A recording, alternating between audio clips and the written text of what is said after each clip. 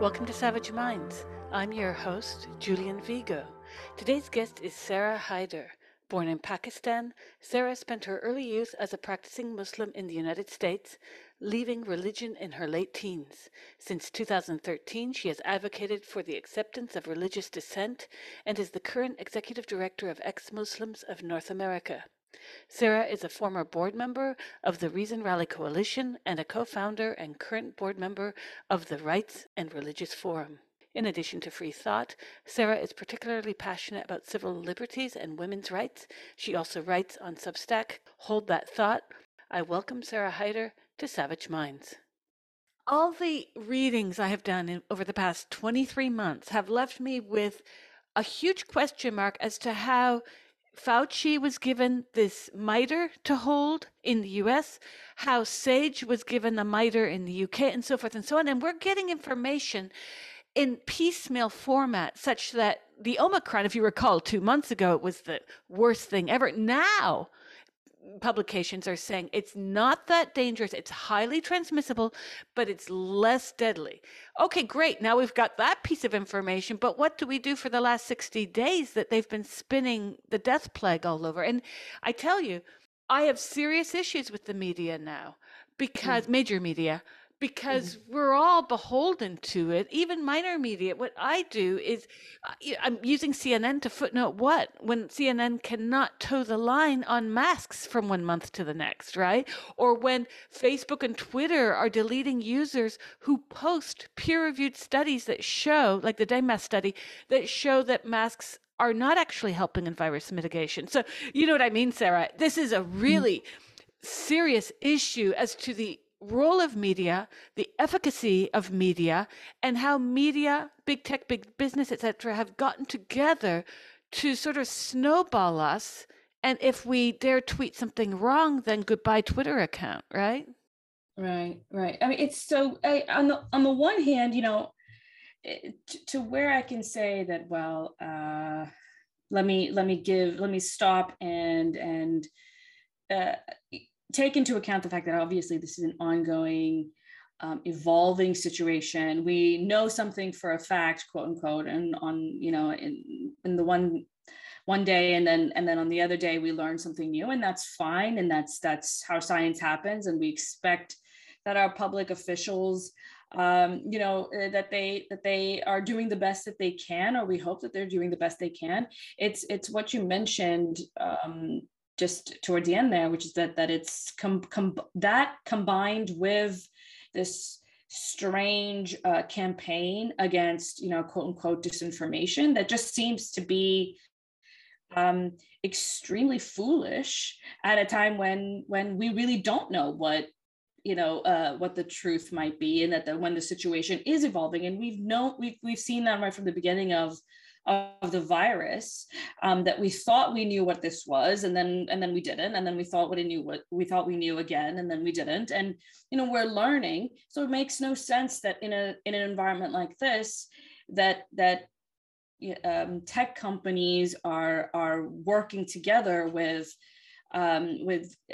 these public health organizations to stamp out, quote unquote, misinformation. I just think I think it's so foolish, and I'm concerned about what it means.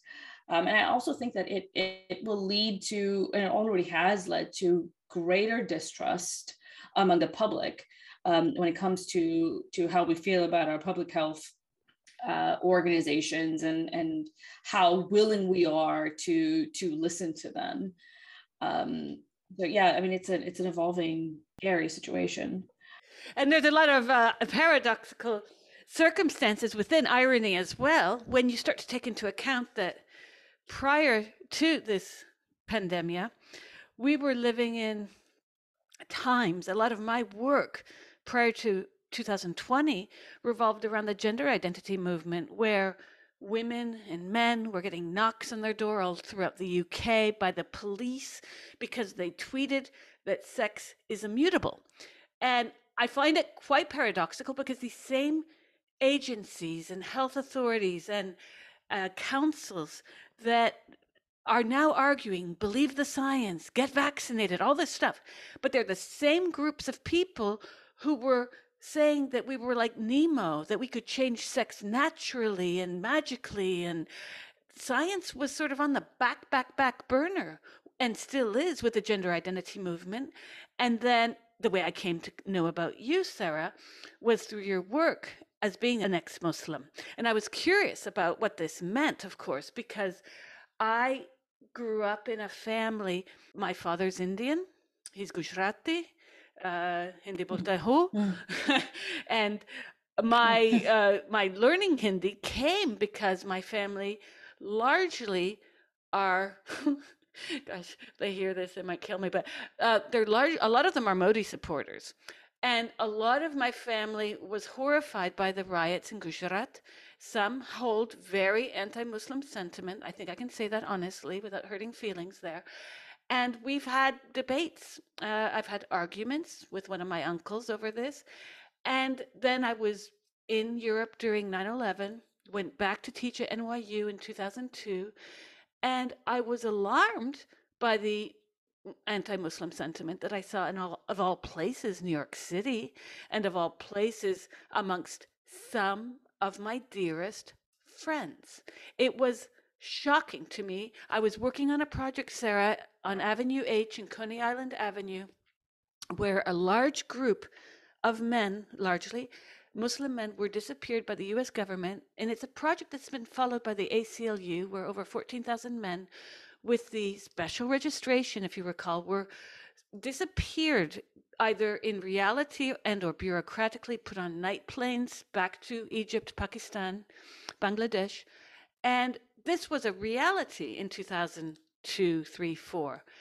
But then I saw somehow things shift as well, where it was there was a wokery that emerged not because of the disappeared of the Muslims in America, not necessarily because of some kind of guilt by neoliberals in the US about how we reacted to 9/11, but all of this, as you saw with the incident with the Palestinian American activist in Palestine, I forgot her name, Rachel Corrie. It was all on the heels of that where I began to see some kind of pushback from Jewish Americans and leftist Americans more verbally against the state of Israel. And I began to see that there was a political, quote unquote, awakening that was taking form in terms of a rhetoric that I found a bit far stretched and not enough couched in fact, if you catch me. And that's sort of where I'm coming from, because I am a leftist and I saw Islamophobia. At the same time, I saw a lot of doubling back and sort of a type of convenience marker of self-empowerment of the individual through political markers of the international scene, if you catch what I'm saying. Mm, mm. Yeah. And I, I was a Muslim, so I can't, I like to bring this up because people, when I'm discussing this issue, they conveniently forget that I remember what it was like to be a Muslim in post 9/11 America. I remember what it felt like, and sometimes that feeling is more important than maybe the reality of what persecution might be, because you feel besieged, you feel concerned about your friends and family, and I remember what that was like. But that is, those issues are real, but none of them take away from the fact that the issues with the religion are also very real and impact those very same Muslims. And if anything, impact a much larger group of people, because you have the entire Muslim world. It's a far larger group of people that is impacted by the problems within the religion, as opposed to the relatively small group of people that is in the Western world that may be subject to persecution. And although it doesn't really make sense to compare one hardship with another. I bring it up only because people tell me to shut up because of it. Like people tell me that this is not the time for you to be talking about what's going on within the faith, because look at all that Muslims are suffering in the United States, and and the Western world broadly. And then I say, well, I'm not denying that exists, but that's not sufficient reason for me to stop talking about, the issues within the faith. And if anything, if we want to just compare what is the bigger harm, I think without a doubt, the bigger harm is a religious ideology that forestalls all kinds of progress. I mean, and truly all kinds of progress, from scientific progress to to approaching a more egalitarian society in terms of gender, to accepting people of different sexual orientations, to just expanding our horizons in terms of art and then that sort of thing. I mean, these societies are just hindered from expanding in this way and becoming a part of the modern world in every sense. And a lot of that can be pulled back to the religious ideology that makes it a crime to go against the religion, and then we see the impact of that. Indeed. And there's been a lot of debate within the Arabo-Islamic world about democratic rights and religion. I've done a lot of work in the Maghreb. So between Morocco, Algeria, and Tunisia, since the independence from France, there have been many scholars who have come forward to critique, let's say, the royal family of Morocco, or even Bourguiba's hold on power in Tunisia. And keep in mind that Bourguiba was and is considered one of the most pro-feminist leaders in the Arab world in decades. He, for instance, made laws to make it illegal for dragueurs, who are these men who whistle and taunt girls and women, outside of schools by a certain number of meters. I believe it was 100 meters. And he set up a social and political system at the time in Tunisia, which many women, many feminists said was the most advanced. That was then. He got out of power. We saw what happened with Ben Ali. Many journalists at the time of Ben Ali said they preferred working in Morocco under the reign of Mohammed VI because they had no freedom. So all of what we think in the West, that monarchies are somehow more repressive than elected presidents, was completely inverted. And then go to Algeria and what happened there with the FIS and their civil war. Now the period which seems to be bringing the most interesting results, I'd say, of the region in terms of democratic expression, to what's happened then in Egypt, Iran, and so forth. And we're left with so many cultural and political differences that it becomes almost impossible to speak about Islamo or Arabo-Islamic culture as a group. There is no homogeneous group out there, really. At the same time, as a Pakistani American, you had your experiences. You were born in Pakistan, and then you were raised in Texas. Is that correct? Mm-hmm. I'm just curious what your thoughts are in terms of how you see yourself, obviously, as a Pakistani American, but at the same time, is it so possible that we can generalize about the way in which Islam oppresses or liberates the subject, depending on what side of that debate you're on? Well, I mean, it's obviously a very complicated, topic, and I understand. I mean, what you said, both sides of that topic, or wherever you happen to be on. I mean, I understand where that feeling is coming from, the resistance to make any kind of claim whatsoever, because it is in some it must be right. Like if you're making a generalization over such a broad group of people, it is going to be necessarily not true for a large percentage of them. But it is only, I think that so long as we are careful about how we speak about this issue, I think that we must be able to make some broad claims about what the effect of the religion might be. And it's interesting to me because we don't, in other cases, we don't really resist making a claim such as, okay, in a varied environment, this specific variable, whether that be culture, a certain, political history, let's say like a history of having been colonized or a history of colonialism. We wouldn't, when we're analyzing sort of just these broad patterns, we don't say that we simply cannot know what what a country might have experienced having been colonized. Like, we simply cannot gather this data because it's a generalization. I mean, if we think in those terms, then really we can't say anything about anything, right? Like, we can't say that democracies tend to be like this and monarchies tend to be like that, because technically it's always a generalization and necessarily not true for some percentage of the population. But I think there are ways to analyze the effect of religion as clearly as we can. And of course, it's not perfectly clear because we're talking about human societies that have, 1,000 different pulls and pushes in different directions. And in the case of the Muslim world, a huge variety of cultural backgrounds upon which this religion is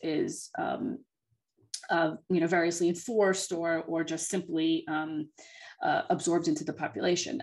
So South Asian culture, Indian culture is very different than Arab culture, which is very different than Turkish culture and heritage and even political history. But that doesn't mean that we can't find patterns. And in fact, I think that some patterns are pretty clear, and to deny that they exist is in itself extremely problematic. One pattern that I like to point out is the consistent resistance to gender equality in Muslim majority countries, and particularly in countries that have, that aren't necessarily secular, that have a level of religious, you can call it theocratic, but it isn't necessarily that way, but just religious influence on politics, especially in domestic affairs. And whenever you see that women are not equal in the law with men. Right. And that's an easy pattern to see, and you can see it over and over again. And you can see that despite differences in culture, despite different experiences with colonialism and other forms of political organization, despite whether they happen to be more authoritarian in their political organization today, or whether they have absorbed democratic elements, you always see this, right? So, and then we can go back and say, why might that be? And I think it's very clear that, there are aspects of the religion that, and what I've seen this, I read this somewhere, I forget who said this, but this scholar of Islam who looked into specifically domestic violence in the religion and whether or not it approved of it or not. She said that Islam is necessarily a gendered religion. And I agree with her in the sense that to be a good Muslim, if you are a man, there's certain ways you have to move about in the world to be a good Muslim. And if you're a woman, there are different duties and obligations that you must, take upon yourself in order to reach heaven. And even heaven looks different for men and for women.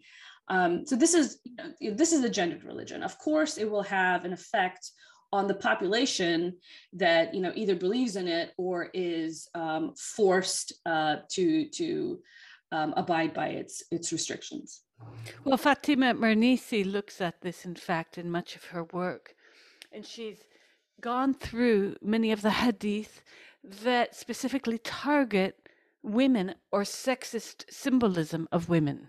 And she looks at the hadith by Abu Bakr, one of the Prophet's companions, who was a renowned wife beater, and she questions what is called the isnad in Arabic, the chain of veritability of the hadith itself. And as you probably know, Islam is very scientific, quote unquote, in how these hadith are recorded and verified. Yet, she says, despite all of these verifications, it wasn't really taken into account that Abu Bakr was a renowned wife beater. So why is anything that he says being taken worth more than a grain of salt? That's part of the thesis of one of her books on this very subject. What has impressed me over the past decade is, especially in groups, I'm in a lot of groups over women's rights, is when any woman critiques Islam and that woman happens to be not Muslim or happens to be white, she will be beaten down by the wrath of words of other women calling her a racist without listening to what she is saying. And this has come about in the age of wokery, where now you can only speak if you have any of these tick box characteristics, such as, are you a sexual minority? Are you a woman? Are you a person of color? Et cetera, where I think that we ought to be tabling the debate upon facts rather than sentiment, rather than who you are or identify as. And this is a problem. I'm sure you've had this problem, and you are coming from a background of being raised as a Muslim. And I read that your father also stepped away from the religion. So you might even be seen by some as some kind of contagion, you see, where you could be framed as someone who's very toxic to the religion, toxic to stability, in the way that in Islam, the word fitna was used to refer to the Prophet's last wife, Aisha, when she went into battle. That battle of hers was called fitna rather than the Battle of Aisha. It was also called the Battle of the Camel, where she went up against the caliphate to decide. Well, basically, it was a split between Sunniism and Shiitism. Now, I find this all very fascinating because we see from the very beginning of the writings of the history of Islam that women were written out of the history or written to minimalize their participation in that history, even though their participation in that history, to include the Prophet Muhammad's life, was very important, right? I mean, his first wife. I mean, and so Fatima Mernisli's work, I'm a big fan of her work because she starts to examine the role of his wives in one of her other books, looking at how this was a man who was formed by women, not the inverse, right? And it's interesting that today, the way that Islam is interpreted, not just within the religion, but outside, is, well, many in the West, and I think your sentiments about this, from what I have read of yours, is that it's a very troubling religion in terms of gender disparity. What women's rights are not acceded, whereas men are given all the rights. On the other hand, of course, during the 10th, 11th, and 12th centuries, in 13th centuries, when Europe was at war with itself, you had this renaissance happening in North Africa and Grenada, where women were building mosques, right? So in a way, I look at some of the disempowerment of women not as necessarily part and parcel only of, let's say, the religion itself, but also of the way that time and invariably throughout all cultures treats women. I'm not sure if you're aware that in India, there's a lot of Hindu women who convert to Islam because they actually see that religion as more empowering for them than their own. And why is that? Well, Islam at least concedes women a certain right of inheritance, right? Or you skip over to Lebanon, where I know men who have converted from Sunniism to Shiitism because their daughters will get more of an inheritance, right? So there's all of these technical tissues underneath the surface that play a part in how people see their own role within this religion. Or I read, maybe you can correct me, but I read about 2 years ago that there was a conference in Tunisia where scholars were rethinking to reinterpret the religion through perhaps a new set of texts, but I don't know what happened with that because lockdown. No, I didn't hear about that. Well, I mean, there've always been attempts to reinterpret the religion to be something more progressive, more egalitarian, more fair to women. And, you know, I'm obviously on the side of those. Like I support people who are trying to find gender equality through the faith, and I see the usefulness of that. In that there are some Muslims who will only accept gender equality if they can be convinced that the religion, in fact, the true, authentic practice is more egalitarian, and that they will not listen to secular arguments. So that might be true. So I hesitate to ever say 100. I feel 100% certain that the only way to gender equality is through this secular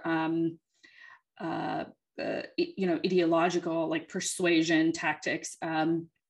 But having said that, I am frustrated with that I have to say that, that in the past there are some cultures that have existed in the past, or there are even some cultures today, as you mentioned, where women are treated, in fact, a little bit worse. And so Islam is better than them, and therefore, it doesn't have to be this misogynist religion. Bringing up Muhammad's wives. I mean, as you brought up Khadija, I think Khadija is a very interesting example in that she was Muhammad's first wife. She was the most empowered of his wives. She was a businesswoman. She was a powerful person. She employed Muhammad. She was older than him. She was definitely somebody who had a huge influence on him. He didn't take any other wives until she died. So this is an incredible woman, but this is also a woman that existed and operated prior to Islam, right? Islam didn't exist as a religion until after they were married. She was already this powerful person, and indeed there are so many ways in which prior to the founding of Islam, prior to the full revelation coming out, women were no longer had the kinds of freedoms to be the kind of woman Khadija was. To have the kind of autonomy she had. Arguably, Muhammad's future wives didn't have that same autonomy. Many of the criticisms one could make from 632 onward could be made about many religions at the time. My own grandmother, she was married when she was 12 years old, I believe, 12 or 13. And this was allowed in the 20th century in India. Mm-hmm. So one must wonder to what degree we are perhaps extrapolating by historical commonalities that were consistent within all religions and cultures, or most religions and cultures, let's say, as opposed to, well, your direct criticism of Islam comes from your own experiences and your own readings of the texts. So maybe we can step there for a moment to see what your specific disagreements are, because you mentioned the word misogyny before, and that's a word that I've heard from many women and men in referring to Islam. What are some of the finer points of a misogyny for you within that religion?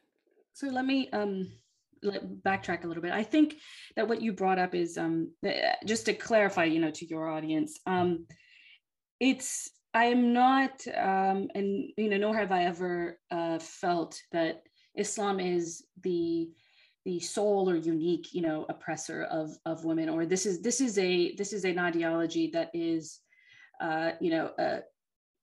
that is misogynist without which there would be no misogyny in that part of the world. I don't believe that, right? Of course, that's not true. And I think what you pointed out about, there are certain sort of historical evolution when it comes to women's rights that has been kind of a global experience, and that's something that's really it's a path that many different cultures are on, and they're on various places of that path. What I'm looking at is this religion something that today is a break forward? Is this something that is preventing us from egalitarianism, or is it allowing us to move further down that path? And I think the clear answer is that religion presents a break. Religion represents, it's a block to getting closer to that egalitarianism. And in Pakistan, there are so many examples of how this has come to be. Namely, I can point to one, which is that a couple of years ago. Now, it's been so long, and my sense of time with COVID has just it's so warped. But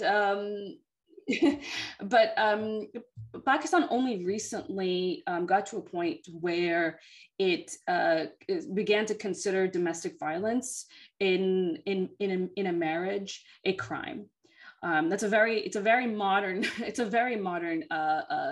taboo in Pakistan, and in fact within the populace is not really much of a taboo. And when it came time for the lawmakers to consider a statute that would criminalize wife beating, it was religious groups and organizations and famous imams that stepped up and said, no, this is un-Islamic. That in Islam, a husband has the authority to discipline his wife. And that authority is given to him in the Quran, not the Hadith, not something that is where we can sort of argue about its relevance to the faith, but in the Quran itself. And so, when I look at that, I think, well, I see what the role of religion is here, and of course, not for every single person, but what is majority of the time its role in this debate, and that's I think the clear answer is that its role is often to limit women in their freedoms in this world, right? To restrict their rights. I mean, you mentioned inheritance.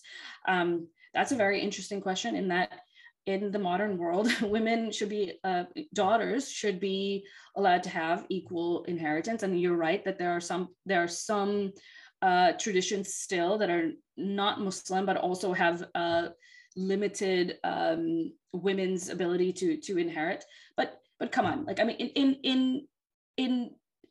in the modern world today, we should be able to say that daughters should get equal rights. And Islam, that may be better than other traditions, 500 years ago, 1,000 years ago, that's no longer relevant, and I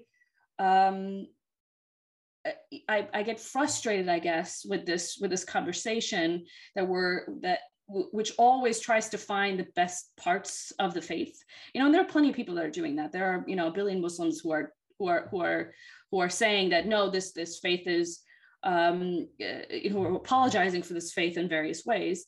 I don't want to say that everything about the religion is terrible. I don't think that's true. In fact, I think there are a lot of interesting things about the religion that I still find some beauty in. But in some cases, it's very clear that this is a tradition that we need to be able to say that you can be Muslim, you can believe in Islam, but in such and such realms, it cannot be the basis upon which we make our laws. It cannot be the basis upon which we, allow certain kind of even social, norms to develop. And that conversation is very difficult in Muslim majority countries, especially where there just isn't this norm of separating the law with what they believe to be the religious truth. You're listening to Savage Minds, and we hope you're enjoying the show. Please consider subscribing.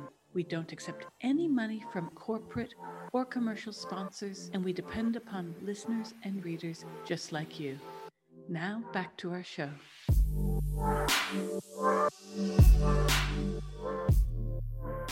It's one of those circumstances that you don't want to ask why the plane is crashing to the ground. You just don't want to be on the plane, I guess. When we start to look across the planet, and I've done this myself, I wonder, are there any religions where women are not oppressed?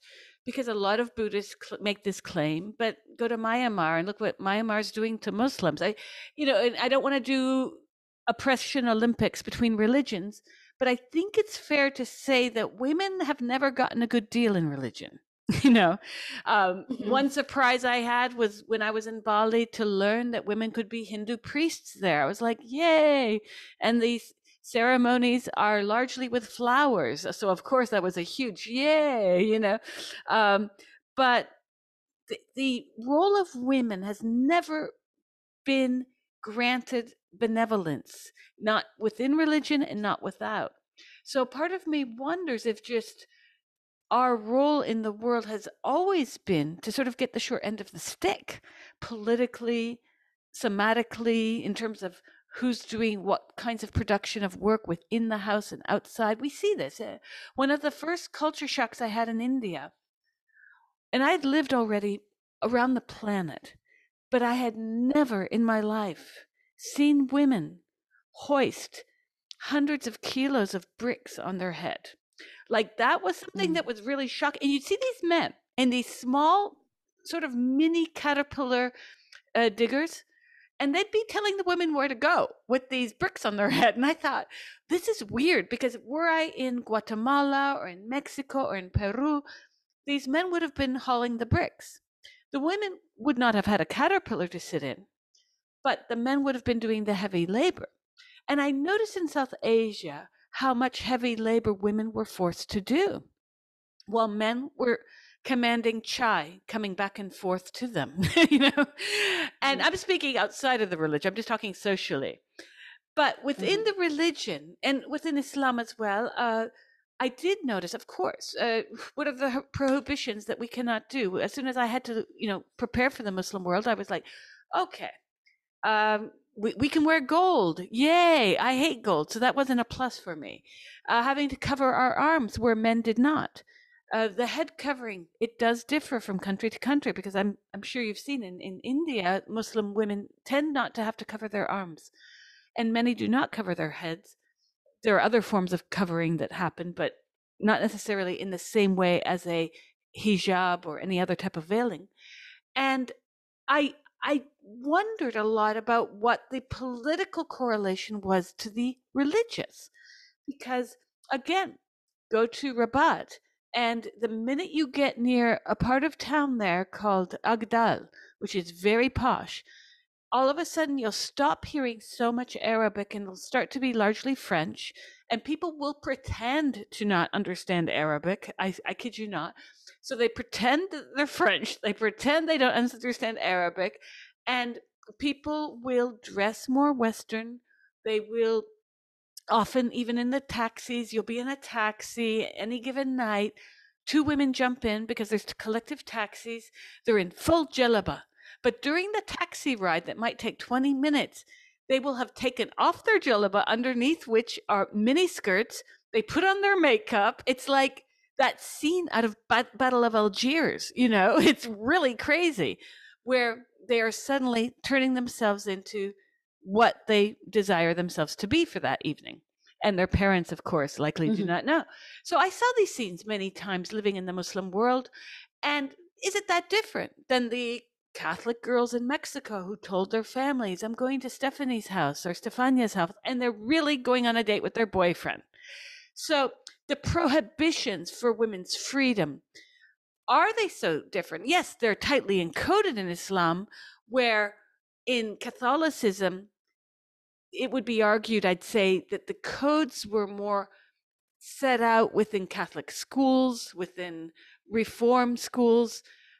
But did girls have any more freedom under Catholicism than girls under Islam? And I wonder about this, how much of this is about holding women and girls as the repository of cultural wealth, cultural significance. Another example I'll give you, I'll throw out, whenever I go to see my family in India, it's usually around what they call NRI season, non-resident Indian season. There's a plethora of weddings. And in the weddings, as I'm sure you know, because similar in Pakistan, you have many days of weddings.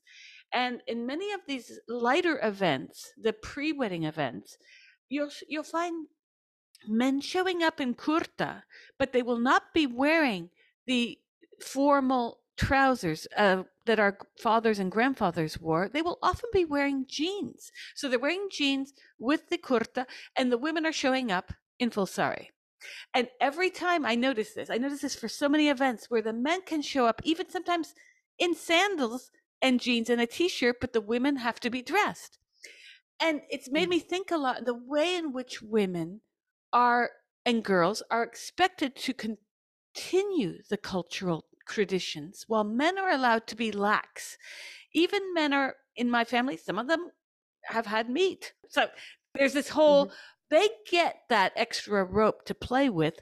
Women rarely do, depending on class. Going back to Agdel in Rabat, Morocco, the more money you have, the more freedoms you have.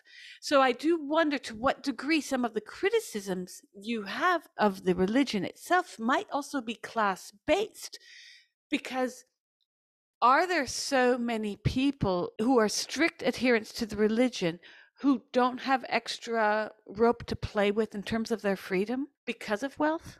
Right. So, well, I mean, I wouldn't deny that so many other variables, including class, but maybe education, maybe how close they are, how close they live, geographically to differing, perspectives and faiths. I mean, all these variables have an effect on how powerfully religion restricts women, or Islam specifically restricts women.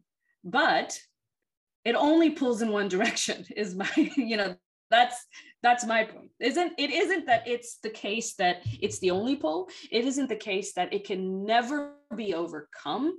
It isn't the case that other variables don't impact how powerfully Islam does or doesn't restrict women, but that it does, but that it pulls in one direction and it doesn't pull. I mean, you showed some examples of historically, however, or in very specific cultural circumstances where in fact Islam might be granting people more freedoms, but those are extremely rare. And what we've seen even from the days of Muhammad to now, that in many cases Islam pulls in one direction. In fact, I would argue that almost always pulls in one direction. It's just what differs is the degree to which it pulls in that direction. And when it comes to hijab, for example, right? I mean, you were correct that in the Pakistani or South Asian context, what modesty means is very different than what it might mean in Saudi Arabia, which is very different than what it might mean in Istanbul, which is very different than what it might mean even in the countryside of Turkey, right? Because Istanbul it's a different world than if you were just to go a couple miles to in any direction. But even having said that, there is a fundamental logic behind the hijab. So whether or not what a woman is required to do is just cover her head, or if she's only required to cover, her bosoms, or in a specific cultural context, it might be, it might be interpreted differently, but the justification is the same. And it's a justification that I have a problem with, which is that the woman's modesty has a relationship her body and how she holds herself and whether she covers herself or doesn't, or to what degree, has a relationship with her character, with her goodness, with her value as a human. And it's that fundamental logic that I have a problem with, regardless of what the specifics of the hijab might be.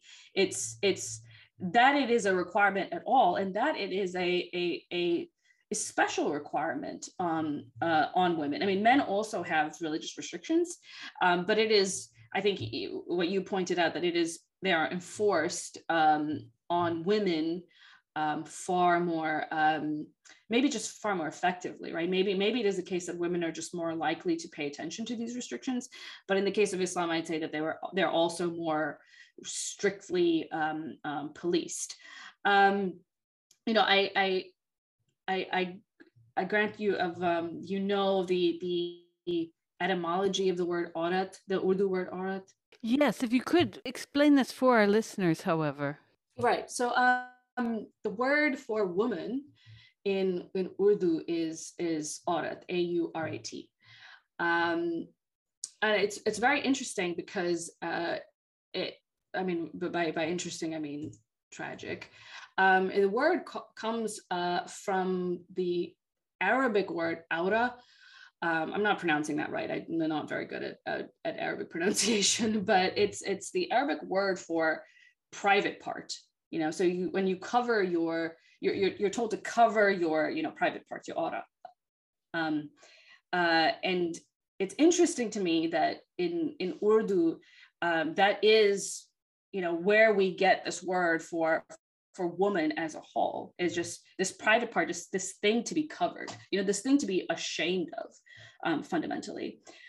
So I think that there are so many interesting, deep ways that of course, a lot of different things, but I think particularly religion, affect the way we still think about the place of women, of their bodies, in relation to how they move about the world, in relation to how they should be considered in terms of moral righteousness. And I think you bring up this point several times, and I do agree. I'm not denying that there's something. It seems like misogyny is something that human beings will always have trouble with.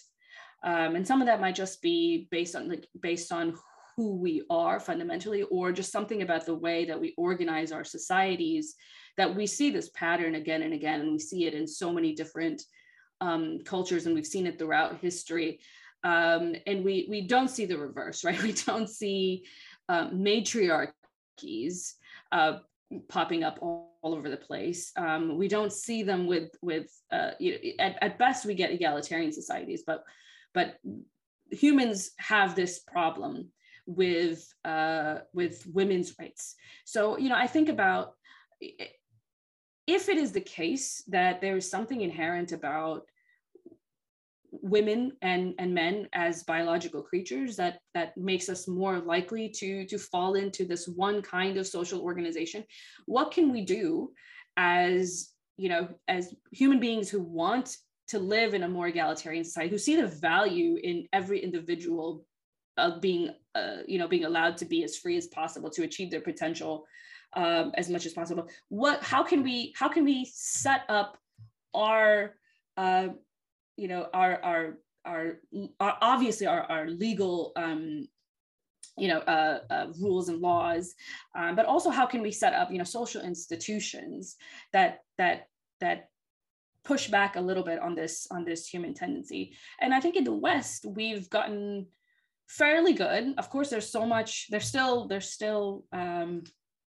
a lot of disparities, and I think we'll continue to see that for some time. But I don't think it's arguable by serious people to say that in the West women are far more free to live the lives that they want to live, safe from violence, and especially, of course, safe from state sanction. And so we're getting there, right? Like we've managed to come this far. So how can we go further?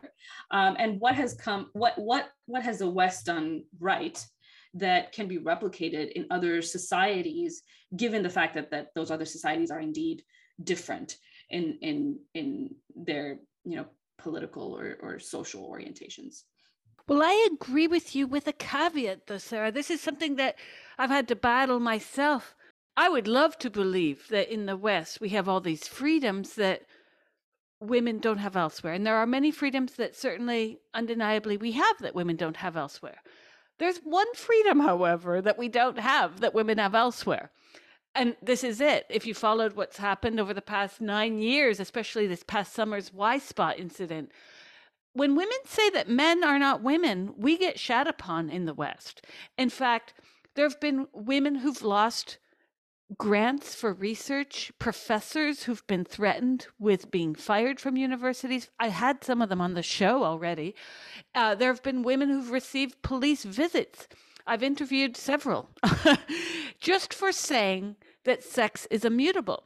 Now, I'm not pretending that the Ayatollah of Iran was progressing gender ideology in terms of our best interests. What the transgender movement has done single-handedly, and they do this all the time, they point to the latest minister of parliament who happens to be a man who identifies as a woman in Pakistan, saying, see, women's rights. And we're all these feminists on Facebook pages, we're in groups rolling our eyes back in our head. We know that the mullahs did not have it in their mind that men become women, hence women's rights are there. That's not the way women's rights are happening. And what's happening in the West is that women cannot say that men are not women. If you say that, you're going to go definitely into Facebook and Twitter jail. Many people have lost their accounts for this. And you will lose your jobs. There are many women who faced what's happened in the UK with professors losing their jobs, having to have bodyguards. There have been so many cases of this. I've actually lost count. Women are not free, and men too. I mean, Grant Linehan, who's a very well-known writer of BBC comedy, is now untouchable because he's come to have our backs and say, this is madness. Men are not women. So we cannot actually say that men are not women. So despite the fact that I can walk down the street with a pretty good certainty that I'm not going to be sexually assaulted or beaten, at the same time, I can't go to San Francisco and say, you're a man without getting myself into a deep load of trouble. You know what I mean? I mean, I have a lot of thoughts about what's going on with the gender ideology. I'll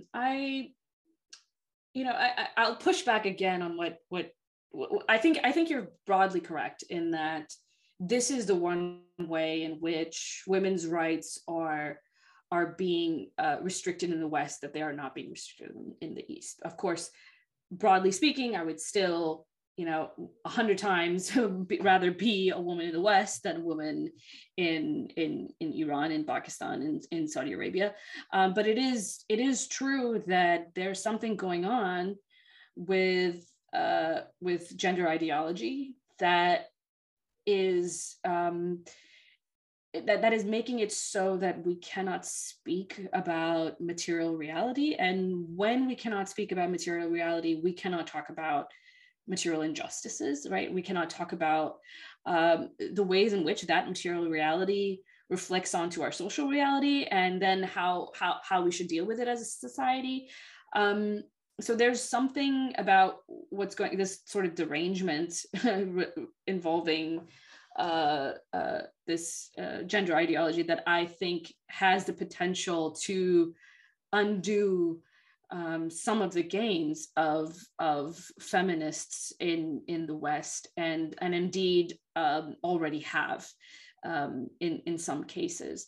I think we're at the beginning of something, which is to say that this movement is taking off. It is being enforced in various institutions, but it's just the beginning of that enforcement. So we're not going to see the true effects of that for some time. But that is not to say that we can't already know what those effects will be. Which is to say, like, if you allow biological males into women's spaces, private spaces, and you also say, at the same time that all all that the biological male has to do to be allowed into those women's spaces is to say that they identify as a woman, and that is the sole criteria. Women will necessarily be put in danger.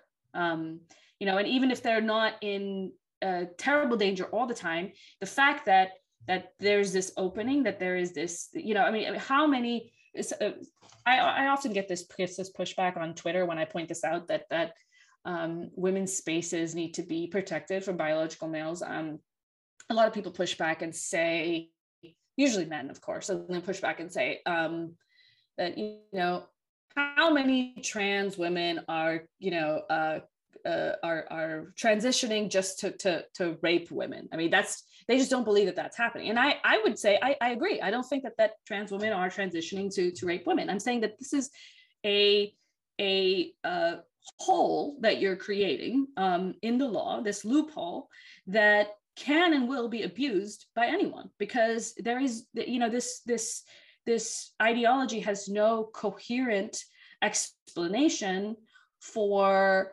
what transition even is, why one must take this on, rather than just maybe go to therapy to talk to, find other ways to deal with gender dysphoria, why this has to be this physical thing, and fundamentally what it means to identify as a woman, and I haven't yet received an answer to that question. And I think it's very troubling that this is the core, this is the fundamental question that must have a coherent answer. What is a woman and what is a man? And if they can't answer this, then I am dubious. I look at this entire framework with a lot of I think you can just say hesitancy, but really fear to some degree, because I don't know where it's going to lead, because I don't know what it's saying. Right. Well, it's all very incoherent, I believe, on purpose. It's very clear that when Switzerland and I believe Scotland had to stop amputating people's limbs because they had clients who flew there to say, I feel like this part of my arm should not be there. And medical boards decided that was unethical.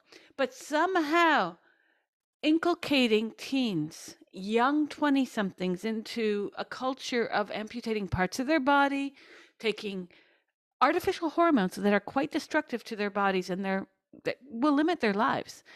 This has not been squashed, and it is concerning to me in the same way that, again, this is the anti-science nature of the era, where we're getting advice on COVID from the same people that say that sex isn't real.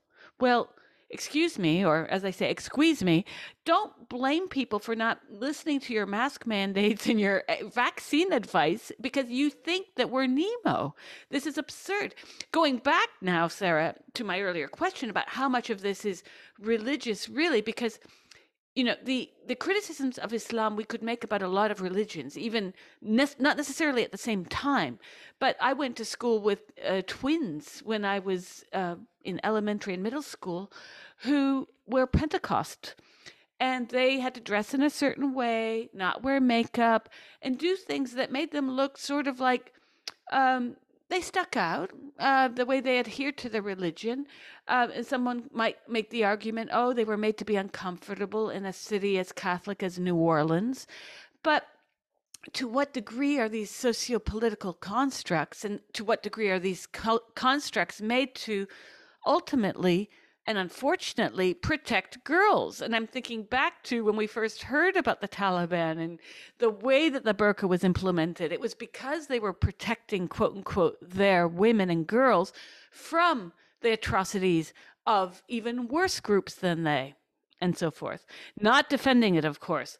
I'm just saying that I'm thinking back to what a friend of mine said, Mediha, who's a friend of mine from Saudi Arabia, who said to me, we do to women what you do to women, but in the inverse way. We force women to cover up, and your culture forces women to reveal themselves. And I've thought about that over the years, and I can't disagree with her.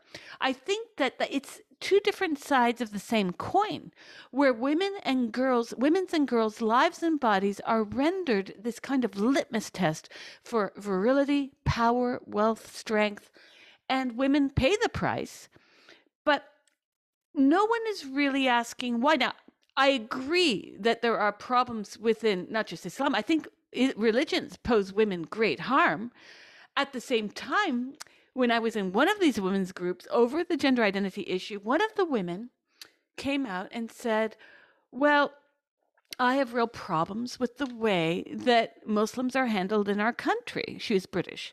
And she referred to the incidents of the grooming gangs in Rotherham and the way in which purposefully the police were made not to investigate initially the fact that the perpetrators of these rapes were largely, and I believe uniquely, South Asian men. And the reason for that is because there was pressure to not look racist on behalf of the police force. And she said, that is racist in itself. Now, this woman was called racist in the group I was in. It was really horrible what happened to her, I have to say, because I'm someone who's been very sensitive about Islamophobia in my own work as a scholar. But what she was saying was not Islamophobic. It was a truism. She was stating that the perpetrators of the Rotherham grooming gangs were Muslim. And why wasn't that investigated? And instead of people looking at that accurately, she was called an Islamophobe. So what is left is that we're left with a room where no one can speak unless they happen to be Muslim. And who's going to talk about that in a void? Part of the point of social media was to get people from various backgrounds talking about various issues. So the South Yorkshire police was guilty of sort of trying to be woke by not looking at the race. And now what's happened is that the force at the center of the Rotherham grooming scandal from years back is now no longer recording the ethnicity of child sexual abuse suspects. This is the latest news that came out a month ago. So where you have wokeism, this is how I contacted you over some of the posts and social media statements you made over wokery, is that wokeism has taken such a foothold in our society today that now the police, not just Joe Schmo on the street, but the police are being woke. And by doing things like not recording data, necessary data, like knowing that a man is in the women's locker room and he's a man because he has a penis, not because he says he's a woman, these are causing serious social and cultural issues. How is it that we can get out of this quagmire that largely the left has constructed? And I'm part of this left, by the way. How is it that we got in this mess? But worse, how do we get out? Because now we're living in an era where if you want to go to a spa, as these women in Los Angeles found out last summer, you can't. Because you go to the spa and you're going to find a man with a penis and then later find out he was a sexual predator. Right. And well, I mean, so... And again, I think that some of these problems that we're seeing with gender, I mean, specifically, there's the inherent, what is a woman and what is a man that we have yet to ascertain. But the fact that even that we don't know the foundations of this ideology, we don't know the specifics of it, we don't know, why someone believes the way, and we're not allowed to, as a society, have a say in whether we believe this, believe what they believe about themselves, and whether we believe that it should have a say in how we, conduct ourselves as a society. It definitely feels like I feel coerced, right? I mean, I don't feel like this is not a democratic thing where the population is allowed to have a vote in whether or not biological males should be allowed into female spaces. I think that if you did that, I think if you polled, the American public or the British public or any public really in any country, if you polled the vast majority of people, I think it's clear that they will say that no, spaces should be sex segregated. But it's interesting to me that this is not a discussion that we can have in the public space, that there are restrictions being posed. And I think that that's what's very troubling. And if we are to move forward, if we are to move out of this, we must be allowed to at least speak about this issue and have honest conversations with all the parties that are affected. And indeed, we are all affected by gender ideology. Like anyone who has a gender, anyone who has a sex, has skin in the game, has a stake, and should be allowed to talk about this issue and to construct together, as a society, what it means to be trans, what it means to have a different gender.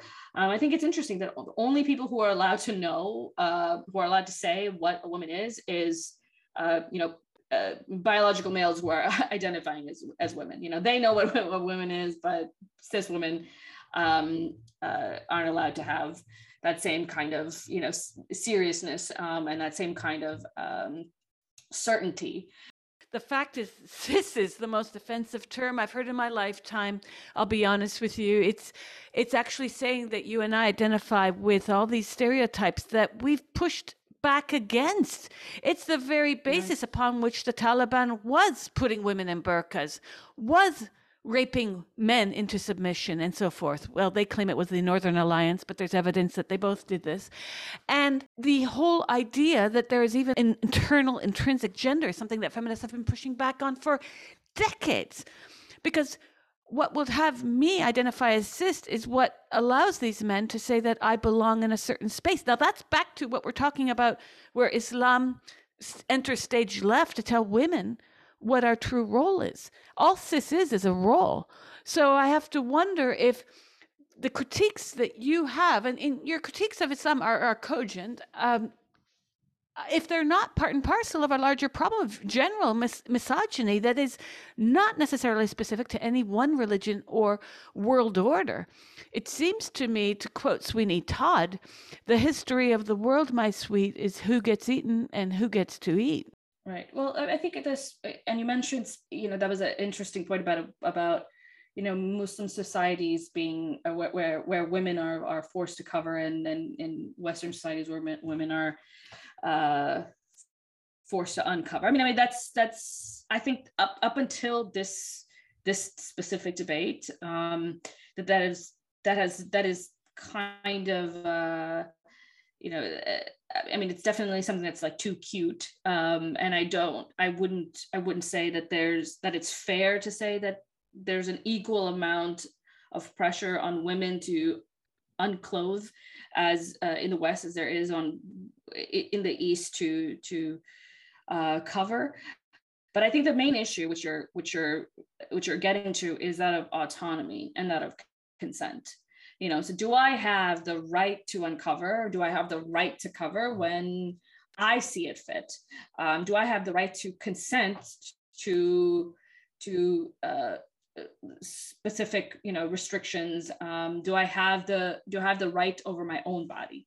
And what you were pointing out with the WeSpa incident, and all these incidents where women are forced to be in their private spaces, we're forced to expose ourselves in a way that we are not comfortable, in a way that we do not consent, and that is I think that is going back to that reality that here's just another way to take away women's autonomy, to take away women's control over their own bodies.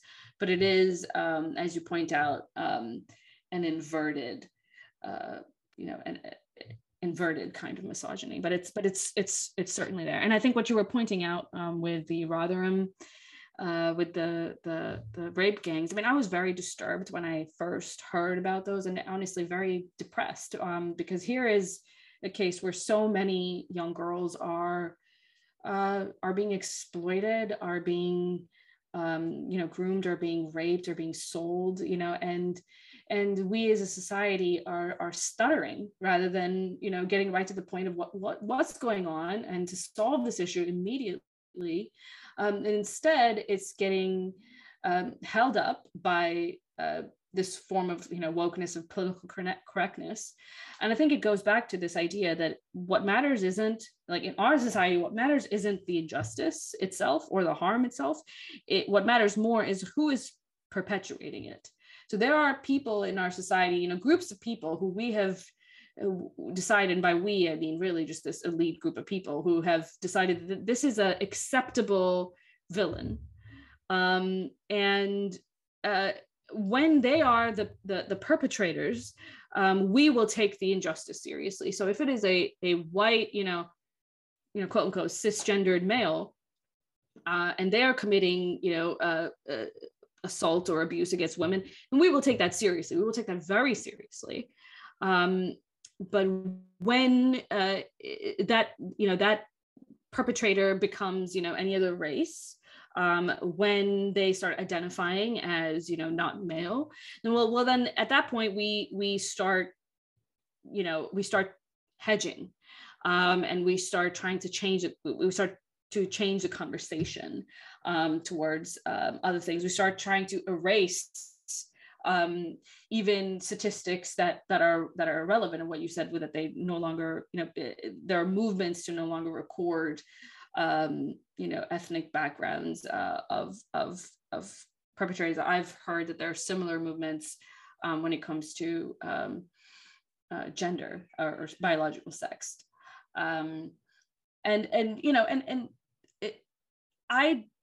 I know that in order to move forward, in order to be able to move past this, we have to, at the very least, have the ability to speak about it.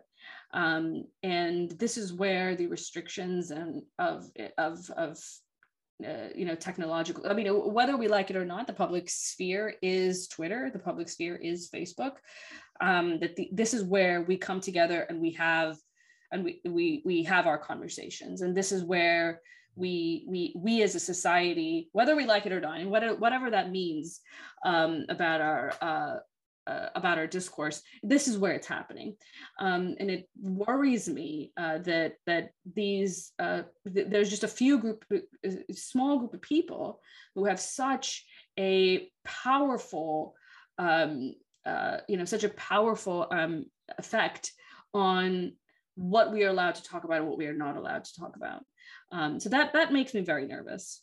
It's a really crazy time because we're facing these kinds of oppressions against women, and we're called all sorts of things. I'm sure you've seen it. We're front holers, cervix havers, users havers, menstruators.